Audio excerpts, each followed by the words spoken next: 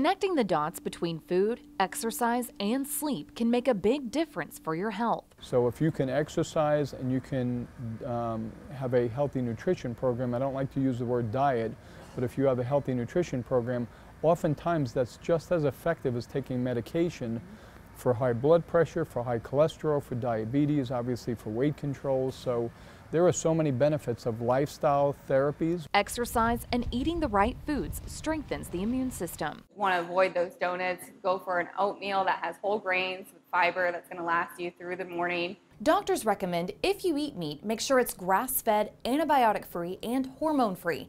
It's also important to make sure you're getting enough fiber and vegetables into your diet. At least 6 servings of vegetables a day, 2 or 3 servings of fruit, making sure that you're getting enough protein in your diet. He also recommends patients get educated about what they're eating. Having a healthy diet also means having a healthy sleep schedule. Sleep is really an important part of being healthy.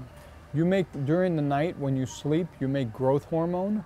Growth hormone is necessary to build healthy skeletal muscle.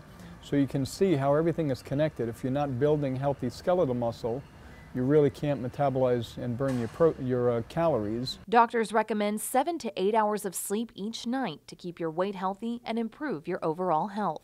For Lee Health, I'm Lindsay Fry.